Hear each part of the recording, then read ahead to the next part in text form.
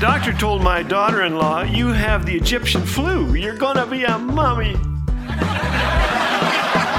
Thanks for joining us today. You're listening to Laugh Again with Phil Callaway. Did you ever consider inventing something? Now and then, an idea smacks me between the eyes, making me wonder if I should abandon my day job, this writing and speaking thing, and become inventor of the baby mop. With all these grandkids crawling around, why not wrap them in giant cleaning rags and put them to work? They can do the floors, the walls, the drapes. Well, sadly, someone beat me to it already. How about a mute button for children, though? Mom and Dad need a break. Why not gently stick one to kids' foreheads for easy access?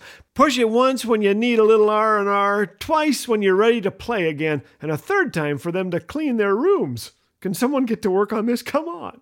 What about printer ink that doesn't cost more than a printer? Or a baby changing machine? Or a microwave that cools stuff down? Or something that makes everything taste like chocolate?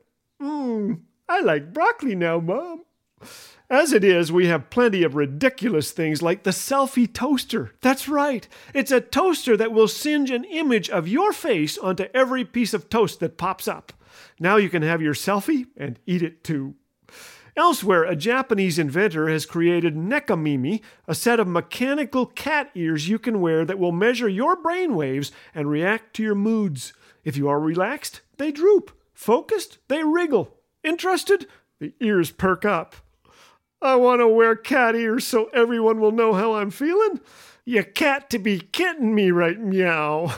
Well, seriously, some of the inventions coming out these days boggle the mind. You can buy glasses that make colorblind people see color, a hands-free umbrella that hovers above your head, and windows that generate electricity. Our ability to create is astounding. From the pyramids to the space shuttle to the smartphone, we humans are remarkably innovative, discounting, of course, the singing fish.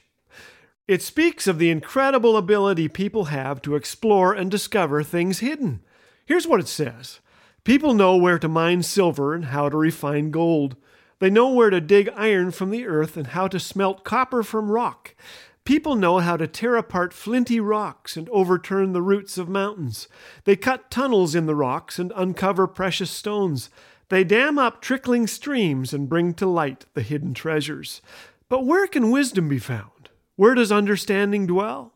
It cannot be bought with gold. It cannot be purchased with silver. The price of wisdom is far above rubies. You know, despite all our marvelous innovations and discoveries, wisdom can prove elusive. Human history is the story of incredible successes and monumental failures. And the further we advance, the more gadgets we invent and accumulate, the harder it is to be still and hear the voice of wisdom. Job finishes the chapter this way: God alone understands the way to wisdom. And this is what he says to all humanity: the fear of the Lord is true wisdom. To forsake evil is real understanding. True wisdom is found in turning from wrong and living moment by moment in a loving relationship with our Creator. Almost 50 years of walking with Him and often stumbling has shown me just how rewarding this is. And speaking of my age, I'm comforted to know that HipSafe is available. It's inflatable airbags around your waist that go off when they detect a fall. If you tumble, you will land safely on comfy pillows. I love that. And you know why airbags are expensive, don't you?